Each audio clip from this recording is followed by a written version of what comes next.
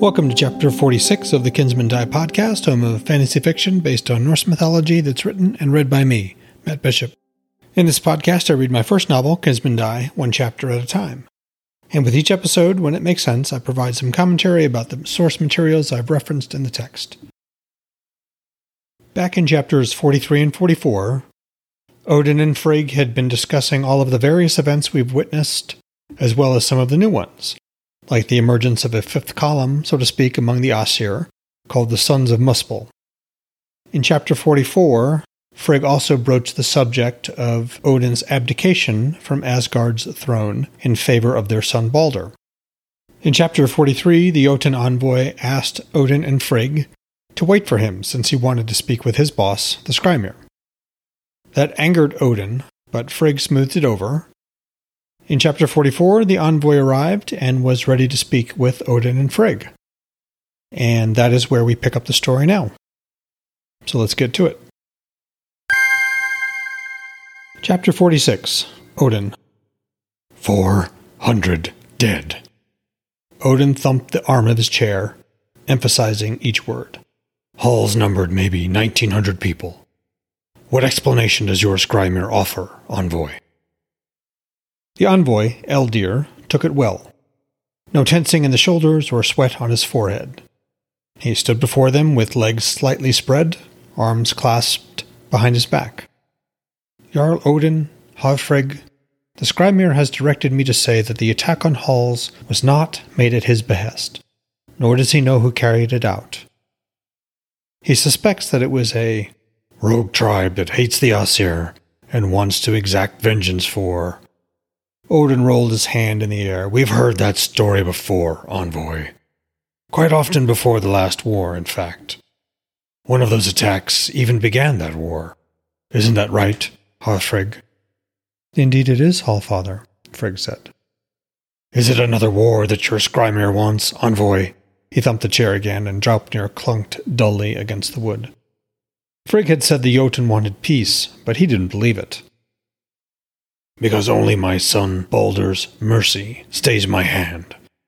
Thor is prepared to rain lightning down upon Jotunheim.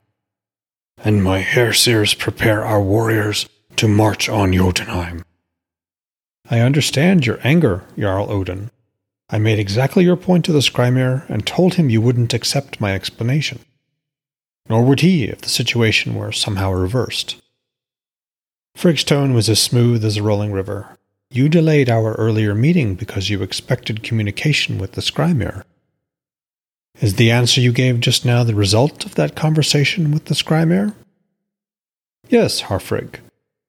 The envoy nervously touched his scalp, which was devoid of tattoos. Of course, it was my shaman who spoke with his counterpart in Jotunheim. I did not speak directly with the Skrymir.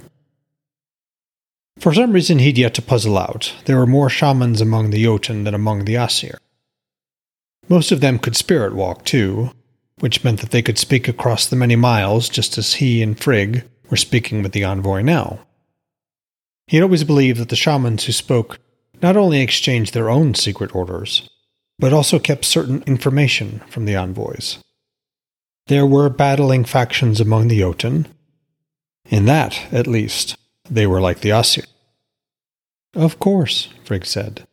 Can we assume that there will be a more complete answer forthcoming, Eldir? The envoy nodded sharply, his black topknot falling forward and back again. The Skrymir assured me that while he does not know who attacked, or why now, given the long peace and growing trade between our people, he is looking into it. Odin allowed his flush of anger at those words into his voice. Looking into it?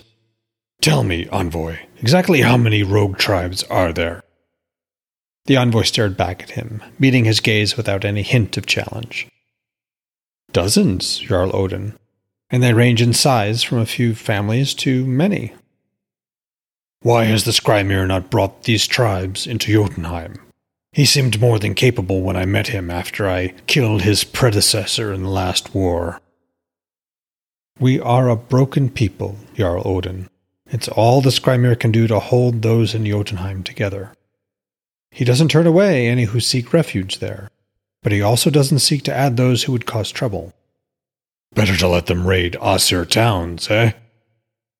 The envoy smoothed his black beard with one hand and bowed slightly. With respect, Jarl Odin, that's not what I meant. As I'm sure Frigg has told you, the Odin have suffered greatly since the last war. Utgard seems to grow colder every year, crops refuse to grow, rivers run foul, game is scarce. Saddest of all, our women no longer bear live young. Truly, the Norse have cut a wicked doom for us. The trade that has since developed between our peoples, along with the twice-yearly visits by your son Balder, have brought a small measure of renewed health to the Jotun. We hope that, in time, and with the continued generosity and mercy of the Aesir, children's piping voices will again be heard in Jotunheim.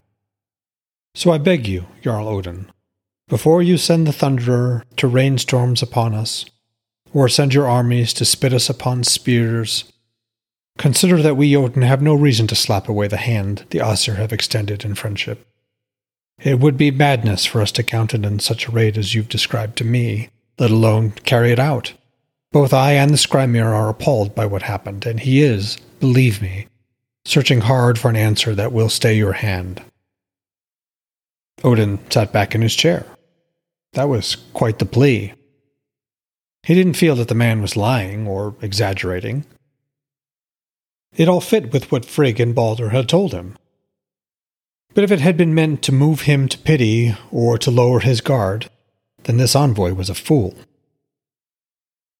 Frigg broke the growing tension. We suspect that the rogue warband slipped into Asgard either via the trade route or by ship, perhaps over several months. My son's wife is checking back through the records we keep on Jotun merchant movements. Eldir nodded. Just between us, Harfrig, we believe that the trade route is the most likely explanation. There's really no other way, given the nature of the fortress and the sea patrols. At what point did the Skrymir become aware of warriors sneaking into Asgard? Odin asked, leaning forward. I don't understand, Jarl Odin. With respect, we're still not sure how it was done. The trade route seems a good guess. The envoy spread his hands. If I may, and I apologize, for this is a delicate subject, but have you considered the possibility that this attack was aided by some among the Aesir? Odin kept his expression fixed. This envoy did indeed have a spine, and it was a clever statement, given that it mirrored exactly what they had discussed at Ithaval, and not long ago in this very hall. It forced them to suspect their own, whether or not there was cause. We're looking into that possibility, he said. And should we find a link, we'll pursue it wherever it leads. The envoy nodded gravely, concern radiating from every pore in his body, as he hid what had to be a deep-seated satisfaction that his blow had struck flesh. Frigg added, If we were to suggest that we resume inspections of all carts moving between Utgard and Asgard, how do you think the Skrymir would respond? I could convince him, I think, that doing so would show good faith and an earnest desire to root out whatever troublesome element exists within the Jotun people. Odin noted Frigg's glance at him from the corner of his eye, but he kept his expression neutral. Tell me again, envoy. Just how many rogue tribes are there in Utgard? A handful, Jarl Odin, the envoy said, shifting slightly. But by definition, we don't have a good count. We know within a few thousand how many Aesir live in Asgard, he said. You mean to tell me that the Skrymir cannot do the same? With respect, Jarl Odin, the Aesir have many good roads, wardens to keep the peace, an army to deal with threats, and, of course, the Einherjar. We Jotun have none of these things. Well, roads, yes, to an extent. Not like here in Asgard, though.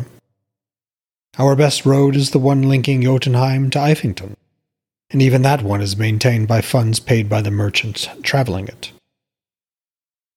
Jotunheim collects substantial tariffs from all trade along that route, yes? I'm not privy to the details, but yes, that's the case, just as it is here.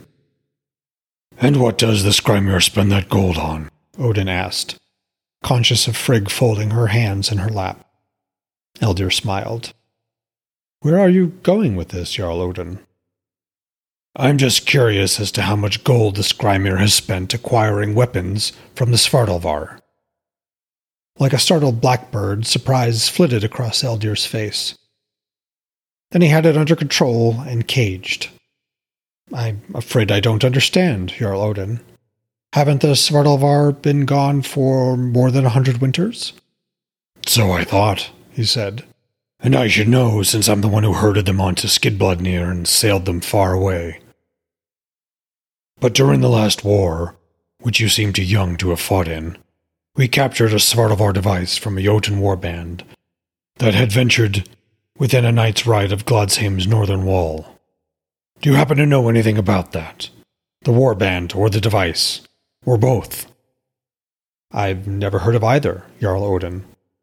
My spirit hadn't even been drawn from the gap at the time of the last war, let alone when the Svartalvar were still a force to be reckoned with. We also think it curious that the Jotun attacked Halls. Do you know my son, Jarl Vidar? He rules in Vithi. I've not had the pleasure, Jarl. It was Vidar who wiped out the Jotun warband. Him and a handful of his garrison. He's also the one who determined that this device was of Svartalvar make, and as it happens, that device was in Vithi. Did this rogue warband raise Halls while on its way to retrieve the device? I don't know, Jarl Odin. Until now, I didn't even know of this device, Eldir said with an earnest shake of his clasped hands. What does it do? Do the Jotun have more of these devices? Eldir spread his hands. I don't know that either. Did Jotun spies inform the Skrymir where the device was? Or was it Aesir traders bought by the Skrymir's gold? If you mean spies, Jarl Odin, that would violate our treaty. And even if we had them, I'm the last person who would know about it. Odin stared hard at the envoy, searching for any sign the man knew the answers and was trying to hide it. The envoy looked from him to Frigg and back again. Jarl Odin, I don't know anything about these matters you raise. I will speak with the Skrymir, though, and try to get the answers you seek. But I suspect it will be difficult. We don't live as long as you do. No Jotun alive today was alive during the last war, except perhaps a few ancients. You will return to us no later than tomorrow evening, with 2 pieces of information, Odin said, raising his hand to count off the 2 points. First, you will provide the name of the rogue tribe or clan that attacked. Second, you will provide their location. I will do everything I can to provide you with that information, Jarl Odin, the envoy said. I hope so, Envoy Eldir. For in 2 nights, Thor will fly to Utgard and destroy one of your people's few remaining villages. I would prefer that he destroy the one responsible for the death of my people and the crippling of one of our mining and timber operations. But you do understand that I cannot let the Skrymir believe that the Aesir have grown weak since the last war. At the moment before the envoy opened his mouth to reply, Odin finally saw the glimmer of hatred he'd been certain lurked behind the envoy's calm expression. When the envoy spoke, though, his tone was even. I understand, Jarl Odin. If I may have your leave? Odin nodded. Before you contact the Skrymir, Eldir, please speak with Baldur, Frigg said. Just yesterday, Baldur presented the Allfather and myself with extensive plans to have Aesir craftsmen enter Utgard. There, under the Skrymir's direction, they will help build or rebuild roads, longhouses, storehouses, anything that might help the Jotun. Naturally, the expense will come from Gladsheim's coffers. Baldur has many other ideas as well that may prove beneficial to both our peoples. The envoy made no effort to hide his confusion as he looked back and forth between them. A very kind offer, Frigg. I assume Gladsheim's generosity is dependent on our providing the information you require? Frigg shook her head.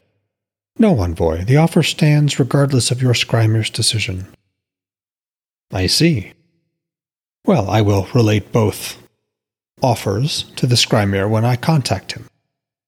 He bowed to each of them, backed away 3 paces, then turned and left the hall. Frigg turned to Odin. You were a little rough on him, don't you think? I wanted to see what it would take to rattle him. Well, you did. He grinned. I know, took quite a lot, though. She frowned. Can I also assume you wanted to tell the Skrymir that, yes, Ygg is every bit as awful as he'd been warned, but that Frigg is still the reasonable one? No harm in that, is there? She sighed. Do you really mean to have Thor attack? You know the Skrymir won't provide a name or location. Asir died, Frigg. We must show strength. He met her steady gaze. And how better to show them your new way than to remind them of how harsh mine is. Well, folks, that was chapter 46 of Kinsmen Die. I hope you enjoyed it. That was the halfway point of the book. It's all downhill from here. In this chapter, we learned that the Jotun envoy said exactly what Odin and Frigg expected him to say. And we also know from Loki's chapter that all the Jotun are looking to do is buy time. The name of the Jotun envoy, Eldir, is drawn from the Lokasenna, one of the poems in the Poetic Edda, and will prove important, both the name and the individual, in my 3rd book. Next week, we're back with Loki.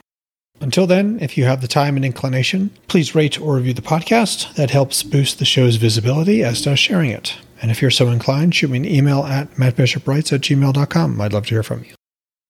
As always, I'm going to read from both the Bellows and Larrington translations of the Havamal, the sayings of the High One, Odin himself. Bellows, verse 46. So is it with him whom thou hardly wilt trust, and whose mind thou mayest not know. Laugh with him mayest thou, but speak not thy mind. Like gifts to his shalt thou give. Larrington, verse 46.